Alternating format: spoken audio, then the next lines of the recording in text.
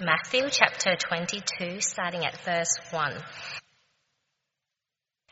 Jesus spoke to them again in parables, saying, "The kingdom of heaven is like a king who prepared a wedding banquet for his son. He sent his servants to those who had been invited to the banquet to tell them to come, but they refused to come. Then he sent some more servants and said, 'Tell those who have been invited that I have prepared my dinner. My oxen and fattened cattle have been slaughtered, and everything is ready. Come to the wedding banquet.' But they paid no attention and went off, one to his field, another to his business. The rest seized his servants, ill-treated them, and killed them. The king was enraged. He sent his army and destroyed those murderers and burned their city. Then he said to his servants, 'The wedding banquet is ready, but those I invited did not deserve to come. Go to the street corners and invite to the banquet anyone you find.' So the servants went out into the streets and gathered all the people they could find, both good and bad, and the wedding hall was filled with guests. But when the king came in to see the guests, he noticed a man there who was not wearing wedding clothes. 'Friend,' he asked, 'how did you get in here without wedding clothes?' The man was speechless. Then the king told the attendants, 'Tie him hand and foot and throw him outside into the darkness, where there will be weeping and gnashing of teeth. For many are invited, but few are chosen.'" This is God's word.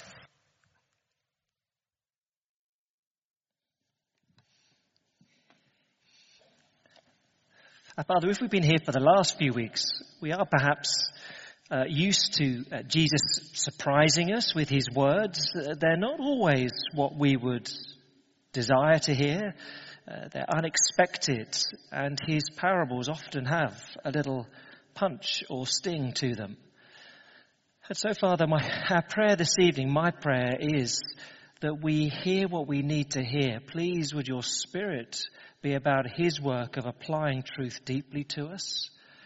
And would we hear what we need to hear this evening and respond rightly to the honour of your name? Amen. Now, most people enjoy a wedding, and I don't know how many you've been to. I'm putting myself out there and saying I reckon I've been to more weddings than anyone in this room.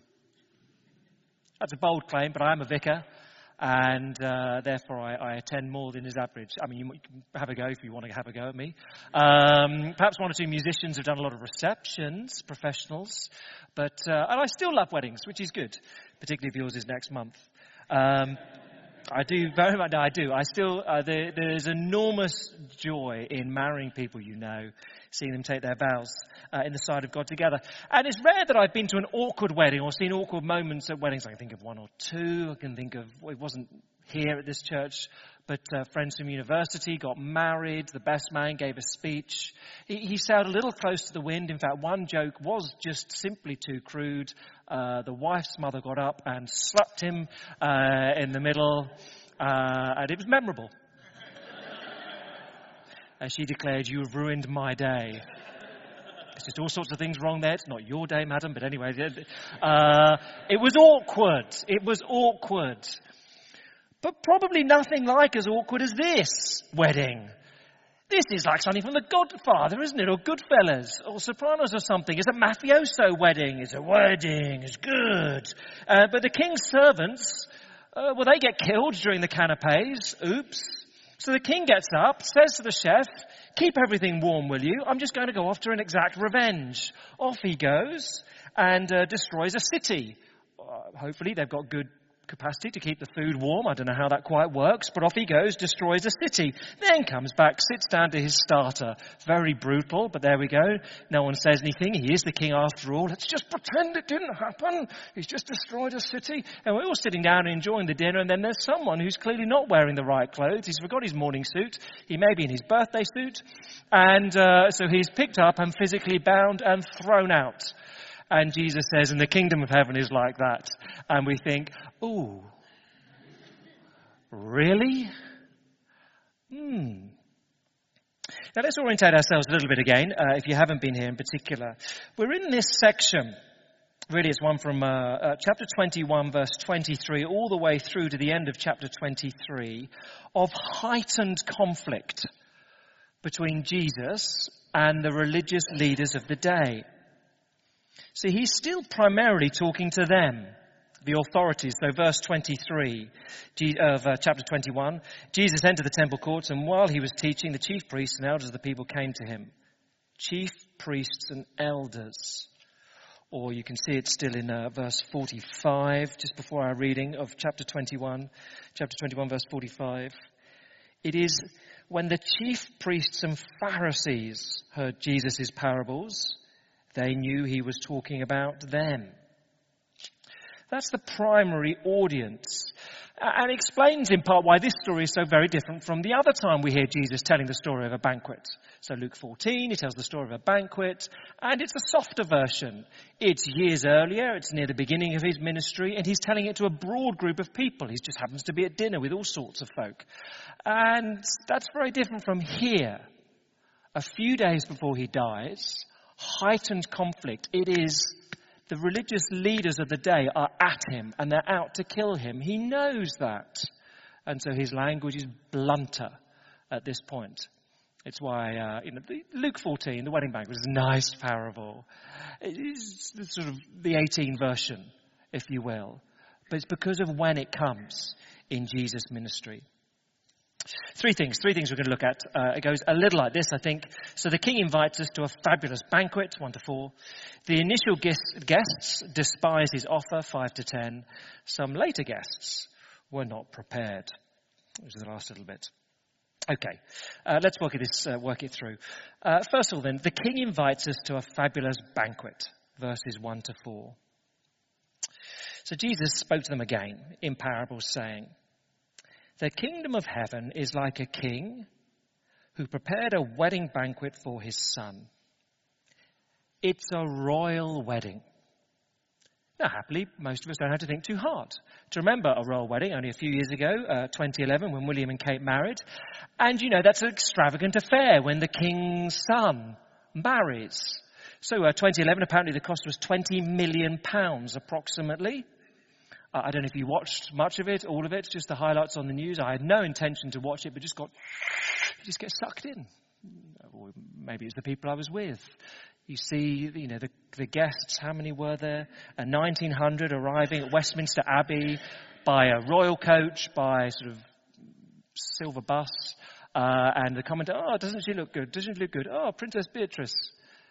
Okay. And, those poor girls are just going to be remembered for the rest of their lives of hats they wore on one day. Ridiculous. Not their hats, although they were. But the comment made of them. But what a privilege to be invited. So 1,900 at the Abbey, 600 for lunch at Buckingham Palace, and 300 stayed on for the evening. What a privilege. Now, for some reason, my invitation didn't come. I'm not entirely sure what happened. One of our friends, Jonathan, he is director of the Queen's Art Collection, which is a fairly cool job, I think, to have. And therefore, he's a fairly high-ranking courtier. And all sorts of letters after his name, etc. So our friend Jonathan and his wife were invited. And it's sort of mixed bag for him going along to something like the royal wedding. Great privilege to go and have lunch at the palace. He does that every day, actually. It's where he works. But, at the wedding, that's a big deal. Not only a few hundred people get.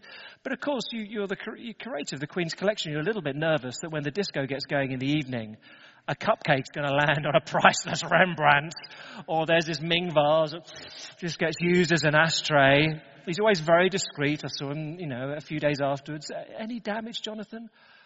A little cleaning was his very polite response. Goodness knows how much you must be stressed about that. But if you picked up anything of the paper, 600 for lunch at Buckingham Palace then, an 8-tiered wedding cake, 900 sugar paste flowers on it, 15,000 canapes. I'm all about the canapes at a wedding. Love canapes. That's a good number, it seems to me. Divided by 600, you've done all right there, haven't you? Dressed crab from Wales, lamb fillets from Highgrove, homemade ice cream in brandy snap baskets. That was a bit rough on the Queen, getting her up all night to do that. Wines from the Buckingham Palace cellar. They're going to be good, aren't they? You know they're going to be good. And then apparently at 2 a.m, bacon sandwiches, according to Prince Harry's own recipe. How hard can that be? But that's, what a privilege to be there. If you got to go with someone you know, what fun. You just get to look around the palace, the speeches, terrific. What a fabulous invitation. The New Testament repeatedly presents the kingdom of God as a banquet. So we've sung of that already. That great picture of Revelation 19. The wedding feast of the Lamb, that is Jesus Christ, the Lamb who was slain in place of sinners. Repeatedly, that is the picture. And certainly when you get to the end of the Bible, the book of Revelation, that is the overwhelming, well, it's the first thing you do when you get to heaven is eat and drink. It's banquet time. It's feasting time. You and I are invited to enjoy the largesse, the generosity, the magnificence of the King. Which is just a reminder, if you've forgotten it, that the call of Christianity, the call to become a Christian is a call to joy. If you forget it, to delight.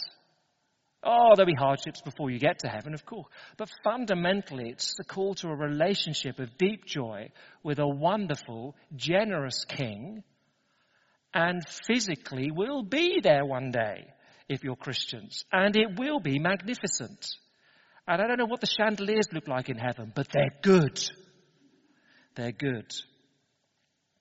Now, as is normal, verse 3, the tradition of the day, you'd have a double invitation. The king's going to have a banquet. It takes time. He doesn't just order his food in from Tesco's. The cattle, etc., everything is gathered at the king's castle or palace. So I'm having a banquet next week. Fine, we'll come. There's a double invitation. Okay, now it's ready. Comes the second invite. And the shock is verse 3. He sent his servants to those who'd been invited to the banquet to tell them to come, but they refused to come. Oh, they'd committed to the king earlier. But now the second invite comes, they decline. Just as in the previous parable of the tenants, though, God is shown to be patient, doesn't give up on people straight away. So verse 4, then he sent some more servants, very similar to the parable of the tenants. Do you remember that? If you were here last week, verse 36 of chapter 21, people get killed. He sends more servants. But anyway, in our reading tonight, chapter 22, verse 4, he sent more servants and said, tell those who've been invited that I've prepared my dinner. My oxen and fattened cattle have been slaughtered. Everything is ready. Come to the wedding banquet. It almost has a slightly pleading feel to it. Oh, but everything's ready. I've killed Daisy and the best cattle and everything. Come on. Now, even in the 21st century, where we have a weak constitutional monarchy with the Queen largely in a ceremonial role, if you turn her down, she doesn't say, oh, do come on. If you turn down an invitation to the royal wedding, that's it. She doesn't come begging or send someone begging, oh, please come. That's it. Your stuff. This, in a period of a sort of absolute monarchy, I guess, when Jesus is teaching it, no king asks twice. You don't. You say no, you're stuffed, you're out. You miss out, bozo. The king doesn't beg you to come. And yet, as is often in the stories that Jesus tells us, it is the ludicrous details, the bizarre details, they're the things that Jesus is exaggerating. They're what we're meant to notice. And so here, God is an inviter. So verse 3, he invites. Verse 4, he invites again. Of course, those people will eventually reject. And so he goes in verse 9, go to the street corners and invite a whole different crowd of people. And the summary of the whole parable comes at the end, verse 14. Many are invited, few are chosen. The point Jesus is saying is the living God is one who repeatedly says, come, come, come. Come back to me. Come and enjoy eternity with me. Come and feast with me. I have magnificent riches to bestow upon you. Come. He repeatedly invites. Repeatedly, the Lord seeks out. He doesn't wipe out. Oh, there's a time and a place for that. But repeatedly, it's the same message in one sense as the parable last week. Repeatedly, all day long, he holds out his hands and saying, will you come? He asks and he asks. He's generous and he's persistent. The king invites us to a fabulous banquet. But two different groups in different ways reject him. Let's look at the first then. The initial guests, verses 5 to 10. Here's the second point. The initial guests despise his offer. Verses 5 to 10. The initial guests despise his offer.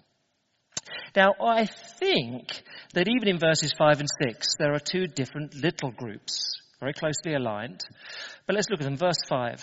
But they paid no attention and went off, one to his field, another to his business.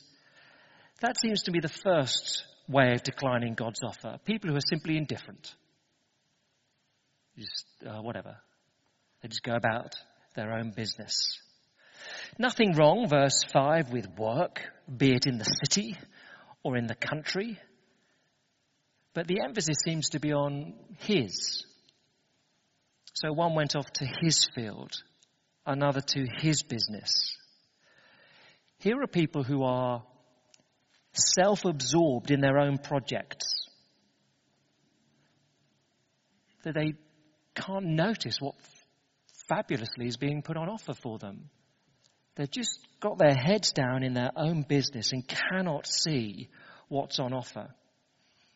That the king is offering them unmissable joy.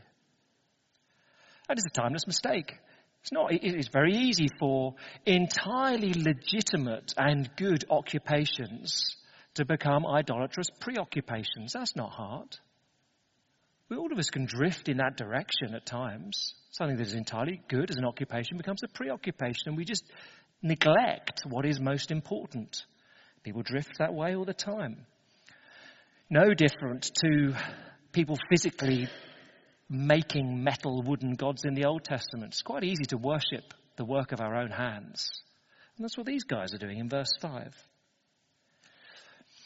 I think verse 6 are a slightly different group.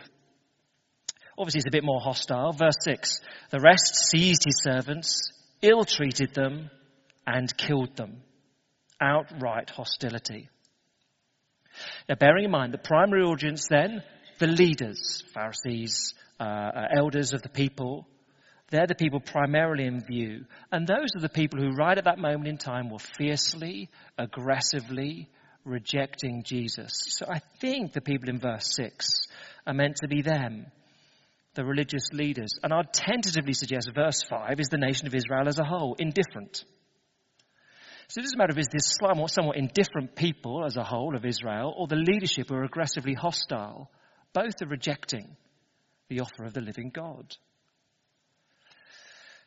And the parable is critical of them both. And so verse 7 comes the response of the king. The king was enraged. He sent his army and destroyed those murderers and burned their city. We said before, this parable, this picture was literally fulfilled in the year AD 70. Roman soldiers came in and burned and destroyed the city of Jerusalem. And the religious leaders had nothing to center their religion on. Now, if you've been here over the last few weeks, there is no great surprise to what Jesus is saying here, because repeatedly he emphasized that regime change was coming. No longer were the people of God just the nation of Israel ruled over by this religious elite who opposed him. That's going to go, and instead you're going to have the church. He's been saying this over and over and over again and warning them. Regime change is about to take place.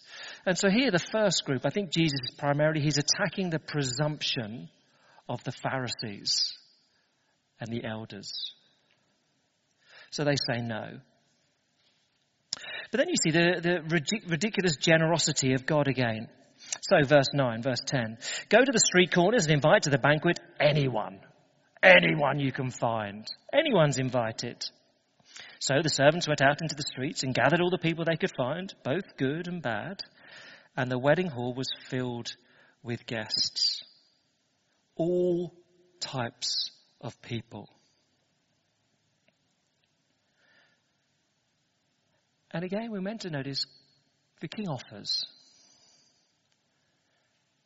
No one has earned an invitation. He just goes and freely offers. And that is the way you enter the kingdom of heaven. You receive a free offer that God throws out. Will you trust that Jesus has died for you? It's the only way anyone enters the kingdom of God or kingdom of heaven. He's not obliged to take anyone. Even if you're the Queen of England and you have a royal wedding for your grandson, I guess, I don't know quite how it works, but there are certain people that Queen Elizabeth was obliged to invite to the wedding. There are sort of heads of states. I don't know, England football captains are sort of a discretionary choice. Interesting. But, there's something you just got to invite. And for those of you who've organised a wedding, Nathan and Charlotte's got engaged yesterday. They've got to plan a wedding. They will discover... there we go. They will discover there are some people you're just obliged to invite. It's just how it is. I don't want to be rude, but you look down. Who's coming? Who are Reg and Margaret? They're my parents' next door neighbours. I've never met them. Yeah, they've got to come. I mean, they may be very lovely, but it's just how it is. There's always people at your wedding. You're, obliged to. Why are Uncle David and Auntie Margaret on the list? Mum? Well, they've got to come. But you hate them, I know, but they've just got to come. It's just weddings, isn't it? And families are a bit like that. There are always some people you're obliged to bring to your wedding. Those who've married recently are nodding away. God isn't obliged to invite anyone.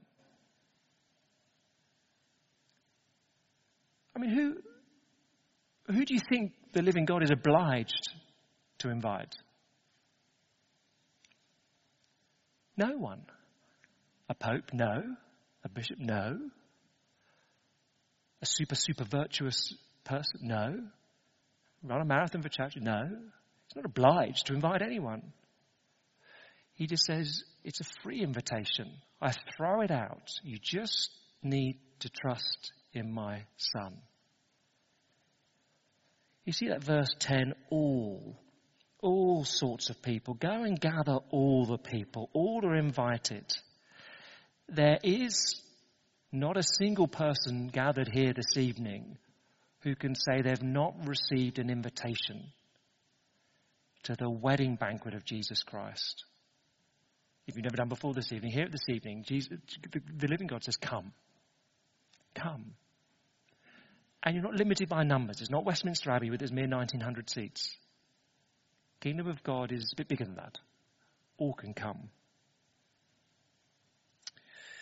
The king invites us to a fabulous banquet. The initial guest despises his offer, but it goes out to others. And that will be end of verse 10. That's a nice story, I guess. Some people reject it, but the offer goes out. And verse 10, we could all go there and say amen and go home. And it's quite nice, apart from Jesus keeps going. And it's not a sort of secret ending. It's not like one of those annoying films these days when you're halfway out the cinema and what? This come back. Why are you doing that? Half the credits rolled and they sort of, easy miss. No, he just keeps going. Verse 11. Third thing. Some of the later guests were not prepared. Verses 11 to 13. Verse 11. But when the king came in to see the guests, he noticed a man there who was not wearing wedding clothes. Friend, he asked, how did you get in here without wedding clothes? And the man was speechless. In the culture of the day, you didn't put on your morning suit, which is quite good because it would have been hot in that part of the world, but white garments. There's a reason throughout the book of Revelation, white garments are what the saints are given to wear, because that's what you wear at a wedding. You put on something clean, and white is hard to be clean, so if you put on white garments and they are clean, you've made a bit of effort. That's the point of it all. And this man would have been expected. You coming to a wedding, you put on white garments. You're going to the king's son's wedding, you really put on your white garments. You're sort of super white. You've personal magicked it to get it as white as you can possibly be. But this man doesn't. And culturally, that is deeply offensive. it doesn't quite work. Clothing just doesn't have the same cultural implication as it does in the first century. But I guess it's something like you're invited to the royal wedding and you go for lunch at Buckingham Palace and you turn up in a pair of Speedos. And that's just insulting. That's just wrong on every level. But,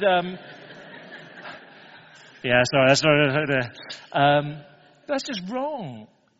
And so the man's outward garment reveals his inward contempt for his host. This is a fabulous offer. You don't contemptuously turn up wearing your scruffiest clothes. But here's a guy who said, I'm in, and I can do what I want. I can wear what I want. I can act as I want. Now I'm in. No. No, you can't. Verse 13 and 14, then the king told the attendants, tie him hand and foot and throw him outside into the darkness, where there will be weeping and gnashing of teeth. For many are invited, but few are chosen. Jesus warns us there'll be some who initially say yes to him. But in their hearts, somewhat contemptuous. There are many who profess faith. Yeah, I believe in Jesus, I'm in. And now I can do what I want. I can live as I want. I can act as I want. No. No, says Jesus. No, you can't. Now, the point of this section, 11 to 13, the wedding clothes, it's just appropriate behavior. You enter the kingdom of Jesus Christ by faith in him. You show you belong by listening to him. We thought about this in particular a couple of weeks ago. But faith is demonstrated in listening. You can't say to Jesus, I trust you, I follow you, and I'm never listening to anything you say. It just makes no sense. So much like, I guess, in Matthew's Gospel, the parable of the soils in chapter 13, there are some who show initial enthusiasm, excitement, and grow up and then just fade and wither and collapse. Or in chapter 25, you get the virgins who are enormously excited initially, but there's no perseverance. And always someone will be a little shocked to hear Jesus say something like this. But the New Testament never gives us an example of someone who genuinely professes faith but doesn't change. You never see it. Once you've genuinely placed your faith in Jesus Christ, say, yes, I'll have your invitation. The grace of God changes you. You do dress yourself appropriately in how you live. And so Jesus is offering a loving warning here. The king invites us to a fabulous banquet. The initial guests despise his offer. It'll be obvious for some, no, and they just reject it. No, I can't be bothered.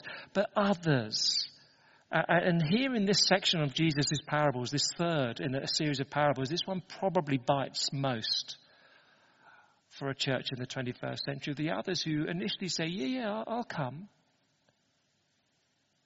But their behavior, their attitude to God, they've never really put their trust in him. Look, a few weeks ago, I was cycling home midweek, Thursday night. I guess it was about 10 o'clock, cycling home, my usual route. As I cycled up to Parliament Square, there was an amber light. It was mostly amber. There might have been a hint of red, or it may have been the other way around. I can't quite remember very clearly. But I went through this light, and it was fine. And then, woo, came up behind me. And second time in the last year or so. It's not a great habit for a minister of the church. But woo comes up behind me. And policeman pulled me over on his motorbike. And he didn't say much. He just said, last Tuesday, I knocked on a woman's door. She was about 40. She had 2 children. I knocked on her door and told her earlier that evening her husband, their father, had gone through a red light, been knocked off his bike and killed. I hate that part of my job. Don't make me do it again. And off he went. To be honest, I felt a bit foolish. I was pretty crushed. I've been the safest cyclist on the streets of London ever since. Now that shakes you up when someone does that to you. But it is for my good. And that's why he did it. It's a loving warning. It shook me from apathy. Oh, cyclists do die if they're not careful. Yes, they do. Oh. There are people in churches who never really repent and trust in Jesus. It's just superficial. Yes. Oh. Yeah, it wakes you up a bit.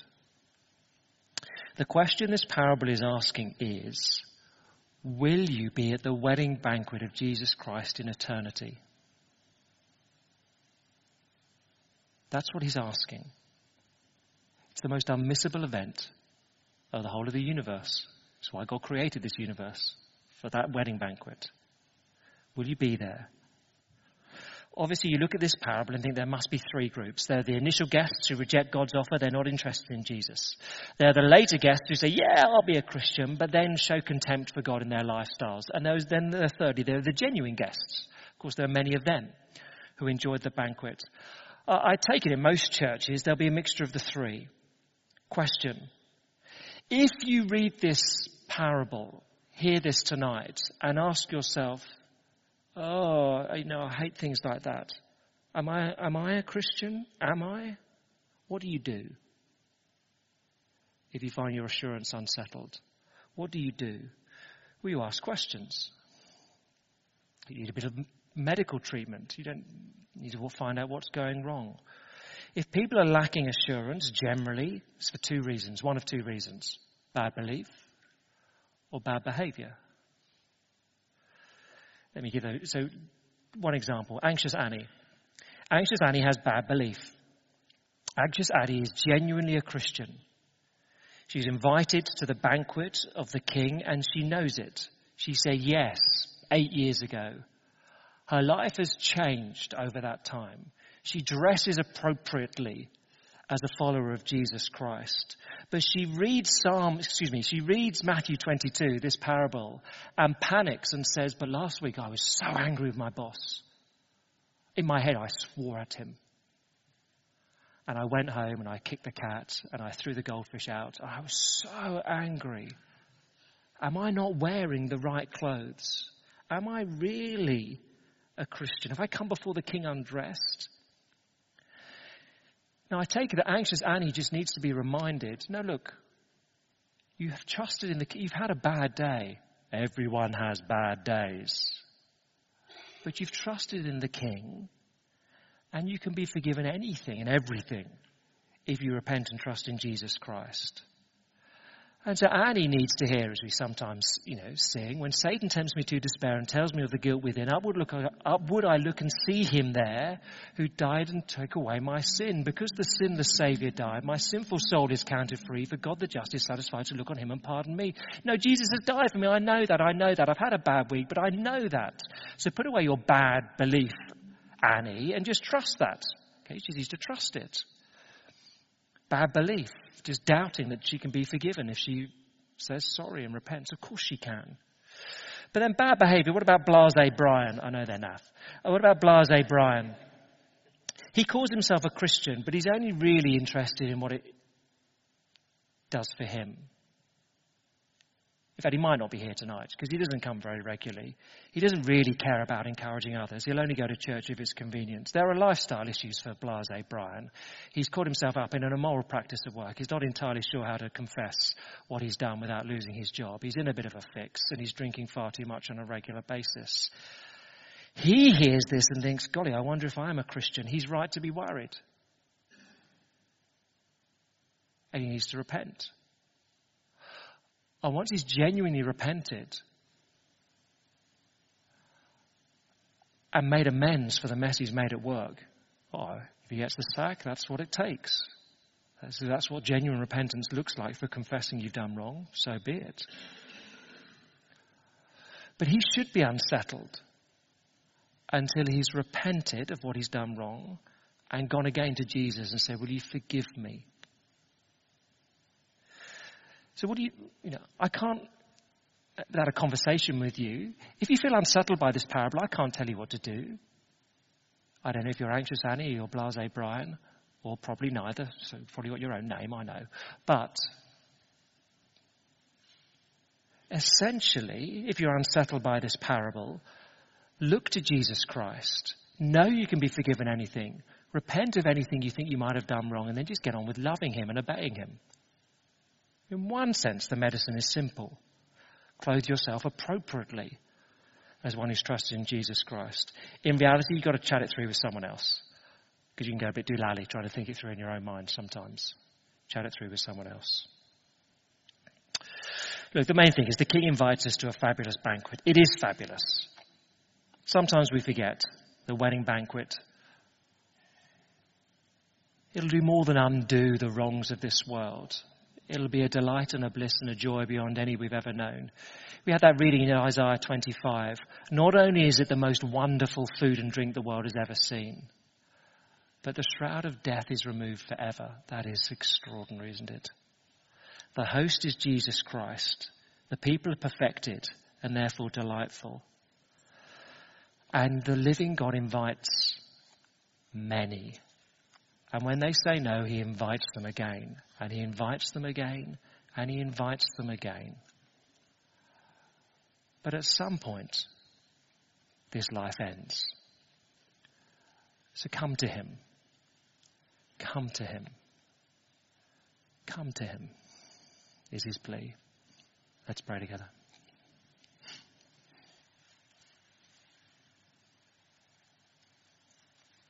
Our great God and Father, we ask again that we would hear this evening what we need to hear. Father, if it is right that we're unsettled by a parable such as this in order to repent wholeheartedly and come back to you, would we hear that? Father, for those who are more tender conscienced and unsettled when they don't need to be, would they hear the forgiveness of the Lord Jesus Christ? Would they know that he is the one who has died for them? And they have nothing to fear. Father, would we hear what we need to hear this evening, and leave here rejoicing that ahead there is a banquet beyond any we've ever known in this life. We ask it in his great name, the name of the Lord Jesus Christ. Amen.